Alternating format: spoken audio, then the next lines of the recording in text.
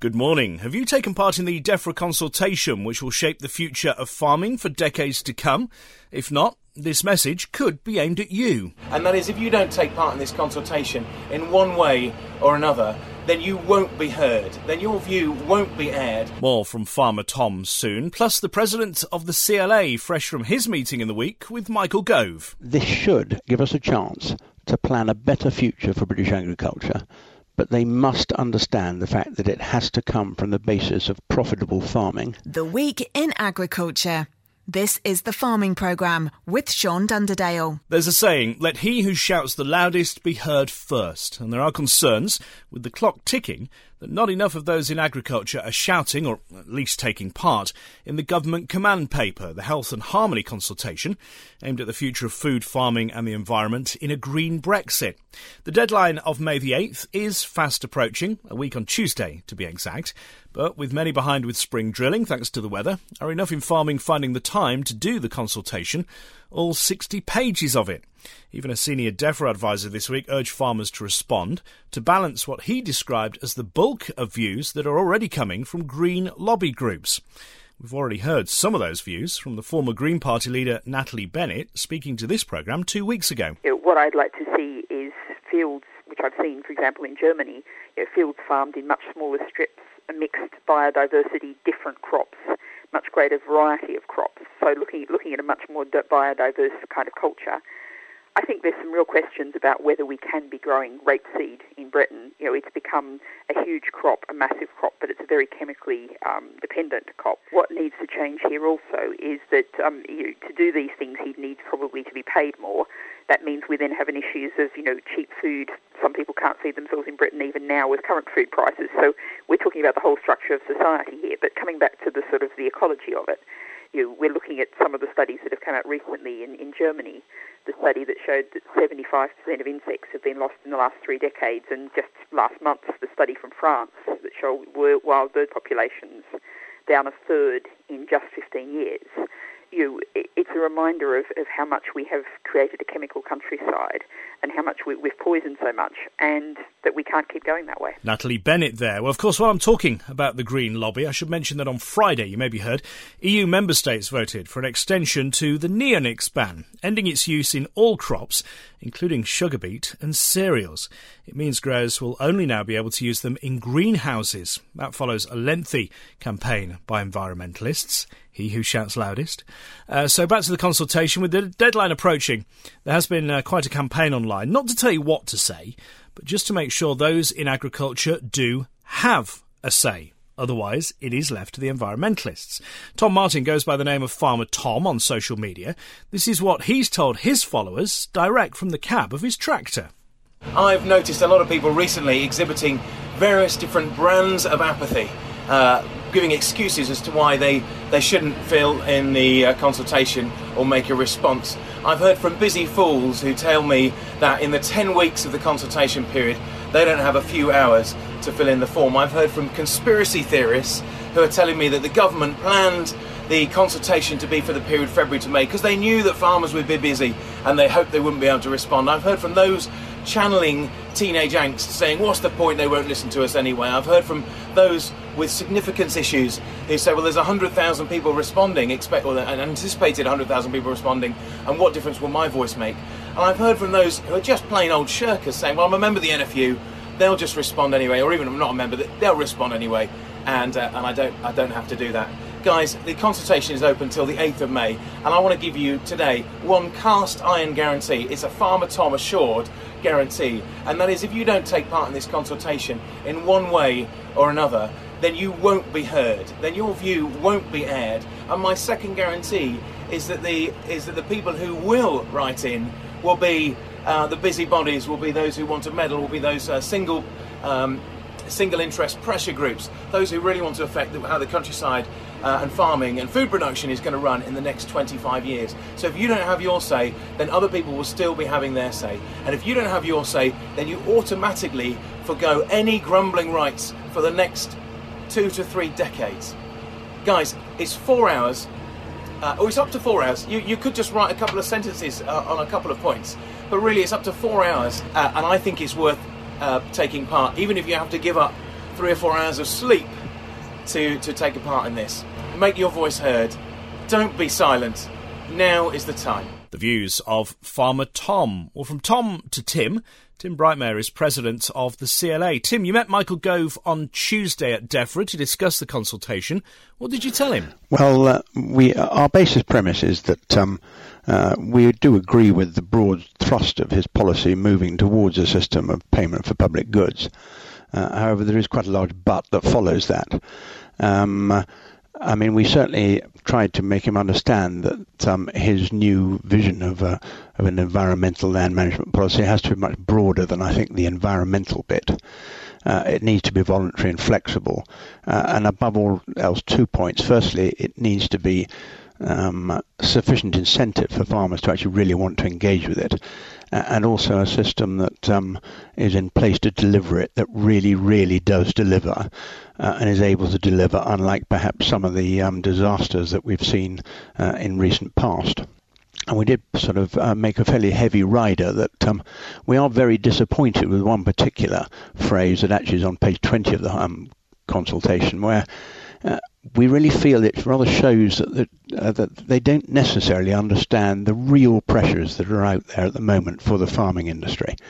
With the statement that they feel that on average farmers without direct payments could be profitable. And you've only got to look at the total income from farming for 2016 to see that 90% of farmers rely totally on that support from the European Union. But it's a provocative statement because it actually means that they feel the farmer is profitable if he's making £1.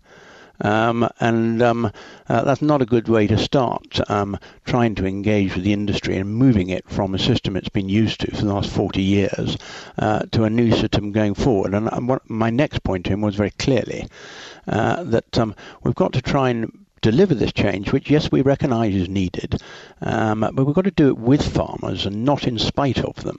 And that brings one on to the whole business of how they envisage their transition taking place.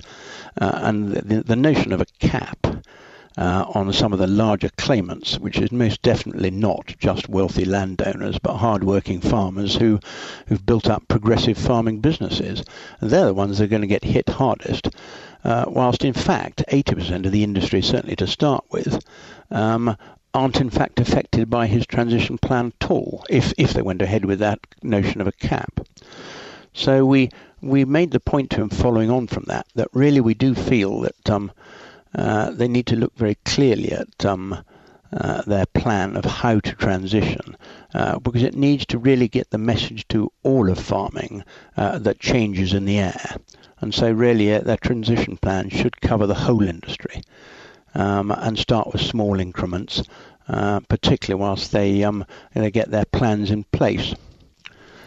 And that that led me on to really when transition would start. And I made the point to him that at the moment there's such huge uncertainty out there because of Brexit, and we do need clarity, and we put down 3 very clear markers and riders to him, and one of which I think I'm already in a little bit of trouble with some people, but we first of all said that we need to know what our trade position is going to be like in the future, because that affects so critically both the cereals industry and the lamb and the beef in particular. Because we rely on getting rid of that exportable surplus for the price to remain stable in this country. The thing that should go alongside that, and which there's very, very little detail in the consultation, is also their vision of how they're going to make British agriculture more productive and more profitable. There are some grandiose statements about how they see that happening. But until we see the detail of that, it's very difficult to see how stripping money out from the industry wouldn't be very damaging before they've got that plan in place. And then finally I come back to the whole business of public goods. If that is their vision for the future, then we've got to make sure that it is a scheme that's designed for farmers, with farmers helping design it, so that it's realistic and applicable to what's happening on the ground, and that it has a administrative system in place that isn't the hideous experience that most farmers would say they are having at the moment. Certainly, pun intended, giving him plenty of food for thought. I mean, what kind of response did you get back from Mr. Gove? I think he wouldn't commit himself to anything, but I think he acknowledged that with the consultation responses they've seen so far, and also the events they've run around the country, he was very surprised by the fact that actually almost across the board, in all sectors, they've been given this message that it should involve everybody and that it should start slowly and move from there. And that was the first point.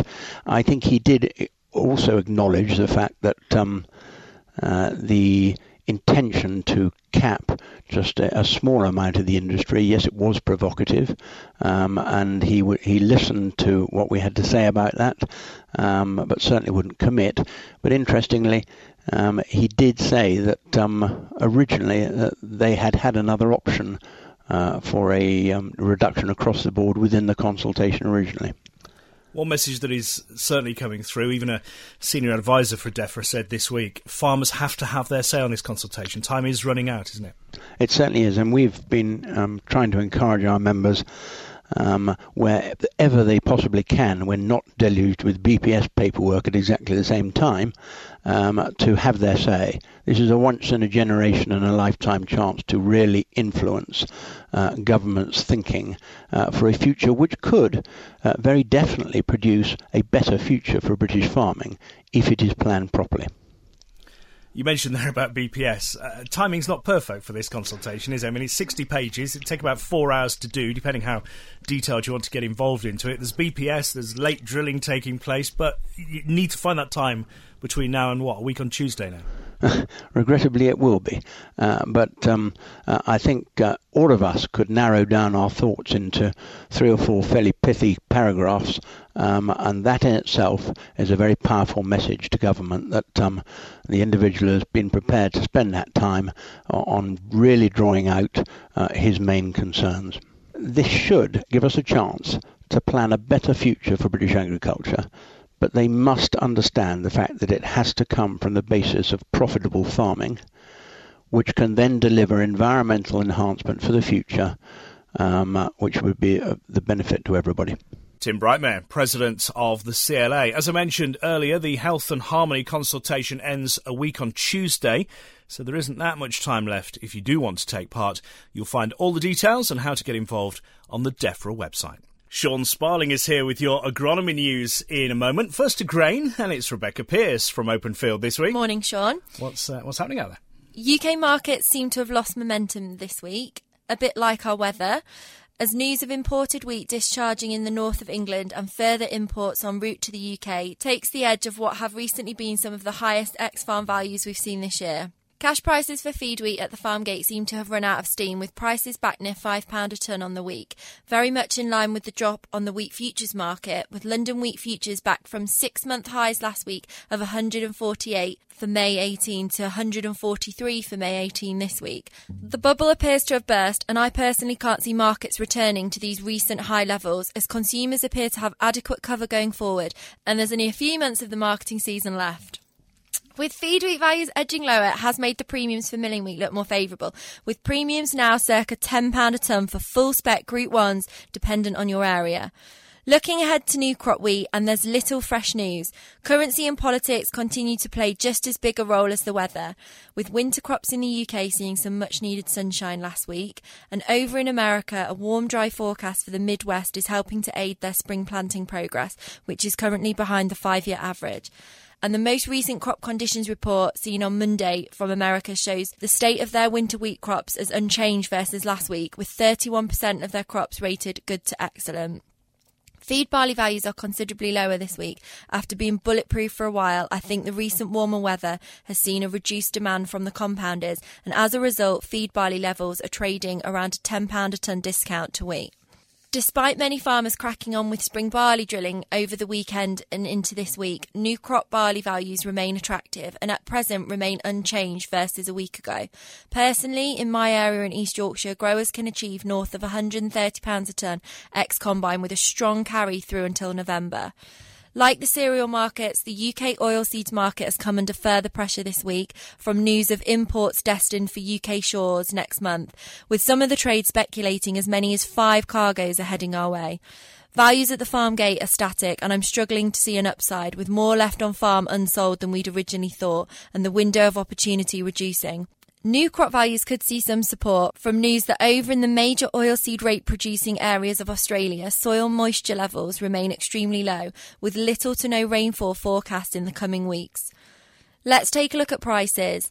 As I mentioned, feed wheat values for May have edged lower and are circa £145 to £148 a tonne ex-farm, with no carry into June.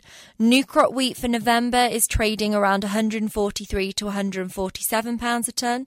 Your current premiums on full spec Group 1s are trading at around £10 a tonne. Feed barley values are considerably lower than previous weeks, with prices at the farm gate anywhere from £138 to £143 a tonne for May. Old crop oilseed rape prices are relatively unchanged, around £285 a tonne for May, area dependent, with values off combine circa £275 a tonne, with £285 to £290 a tonne available for November. As always, for exact prices ex your farm gate, please get in touch with the Open Field Farm Business team. Thank you, Bex. Rebecca Pearce from Open Field. To Sean then, looking after your crops. Morning, Sean. How's your health and harmony? Yes, good morning, Sean. The Health and Harmony Green Brexit Consultation. It trips off the tongue, doesn't it? But it's given me some sleepless nights, I'll tell you. And let me tell you why. Because what the purpose of this policy document is, this consultation, is that people give their opinions on what will shape the way forward once, long after we've left the EU, and probably long after direct payments have ceased to farms. And this is how we're going to protect the environment, how we take things forward. I know from talking to people at the top of this consultation that by far the most numerous and vocal people who are commenting on this consultation are Greenpeace, Friends of the Earth, Soil Association, organic lobbyists, NGOs, environmental lobbyists. So it is vital that modern agriculture has its say and tells the government exactly what we do on farms to protect the environment, promote the environment, protect wildlife, bird life, the ecosystem, and the whole wider water environment, and indeed the whole wider countryside. But as well as that, why all that is important, and food production is equally as important. So you need to tell the government what you're doing, what measures you're taking on your farm, and why we're already doing a lot of the things that it's being suggested we are not by some of these groups. So if you think about it, in the UK we grow just over 4,664,000 hectares of arable crops. Forget about livestock, forget about grassland. Arable crops, so grains, cereals, root vegetables, salad crops, nuts, fruits, all of those things, arable crops, 4,664,000 hectares. Of that, 57,000 hectares is produced organically. So the arable crop production in the organic side is 57,000 hectares. That's 1% of the total food that's produced. So if you want modern agriculture, after Brexit, after direct payments to farmers have ceased, to be shaped around what the opinions of the 1% are, then sit on your hands and do absolutely nothing. If you want 99% of the arable crop producers in the UK to tell the government what they're doing on their farms and why what they're doing works for the environment, you need to start shouting. And I'm just worried that people aren't shouting loud enough. It will shape the future of agriculture, so it's vital that we are represented in that consultation. So get off your backside. You've got 9 days to do it. A week on Tuesday it closes. Not a lot of time. It's running out. So let's move on to agronomy then. Big difference this last week. Lovely weather at the end of last week. I'm hoping that wasn't summer. By Thursday this week, I'm walking fields in a hat and gloves again. It was absolutely bitter. But that warm weather has changed things noticeably in the field. If you remember last week, I said the wheats were growing, but the nodes weren't really moving within those plants. Well, if you cut them open today, we've talked about phyllochron. That's the temperature that encourages leaf production. It's very clear the nodes are now moving and that leaf 3 is beginning to emerge quite widely out there in the field. So even if you've only had your T0 on for a week, you need to start thinking about getting that T1 on. You're always going to be better to be 4 days early than 4 days late. And looking at the forecast, 4 days early might be a very good option. Back to rain again, unsettled conditions next week. it's concerning, but it's not insurmountable. So be prepared, get a plan in place. For goodness sake, use a good quality triazole, epoxyconazole, prothioconazole, probably an SDHI in there as well, because there's a lot of latent septoria in these crops and it's starting to move up these plants. And also a multi-site inhibitor, whether that be chlorthalonil, Folpet, but something in there to complicate and slow down the evolution of resistance within the septoria pathogen family, if you like. So very important you get all those things right. They're the three key ingredients: decent triazole, SDHI, multi-site inhibitor. Now, as well, with the way these crops are shifting through growth stages, it's going to be important you put the right growth regulator on. So check the label, make sure it's still safe, because if you're suddenly a week late and there's potential of damage to the ear, you want to be swapping that for something else. So speak to your agronomist and make sure you are still safe. Oilseed rape is moving now widely into flower, very, very widely. Therefore, pollen beetle has ceased to become a pain in the backside. It is now a good friend and pollinator. But with the way the weather has been, I mean, there are crops which are still backward. Some of the Clearfield varieties are still quite backward and late getting into flower, and the more stressed crops and the backward ones would have been hit with disease or whatever, they're still slow. So they need monitoring still for pollen beetle. Use your thresholds, remember that. But any petals which have been out for the last week or so, because of the way the weather's been, could potentially have sclerotinia in them. Therefore, once you get to 10-15 pod set, it's a good idea to get a protectant fungicide on those petals so that when they fall off, if they stick to the stem, the botrytis and the grey mould can't get a foothold, and therefore the sclerotinia can't get in through that infection of grey mould and botrytis. We haven't had a sclerotinia year for a number of years, and let's hope that this year isn't one of them, and you can be proactive by putting that protectant fungicide on those petals.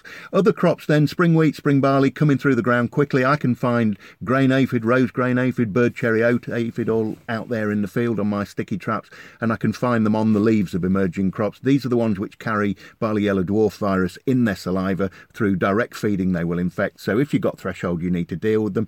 Pea and bean weevil, as these peas and beans come through the ground, they're getting hammered in some places by pea and bean weevil, and that's because we normally have a spread of emergence from about the end of February through to the middle of May with peas and beans. This year they've all gone in late, they're all coming up at the same time, and the pea and bean weevil have been sat there wondering where their food is. Now the food appears, they're ravenous and they're all piling in. So remember, a few notches does not warrant you putting an insecticide on. It's numbers which count, because you're trying to stop the adults producing young, because the larvae are the ones that cause all the crop damage by tunnelling down and eating out the root nodules.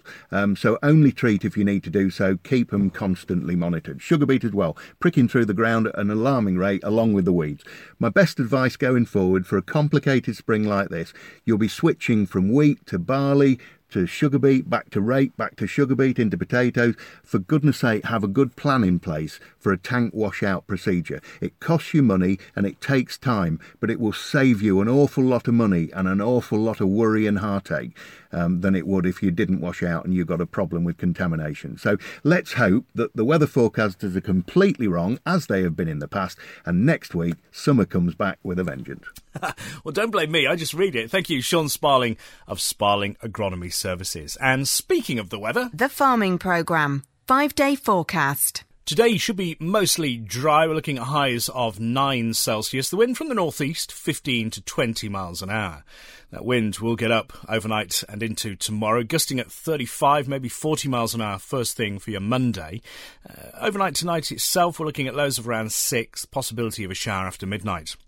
Some heavier rain forecast, indeed quite a wet Monday throughout the day. We're looking at highs barely above 6 if we're lucky. As I say, that wind from the north, generally 25, but gusting at 40, 45 miles an hour through the middle of the day. And then Monday into Tuesday should dry out. It will be misty, cooler, 3 Celsius the low first thing on Tuesday. The wind from the northwest at 15, still gusting at 30 miles an hour for a time.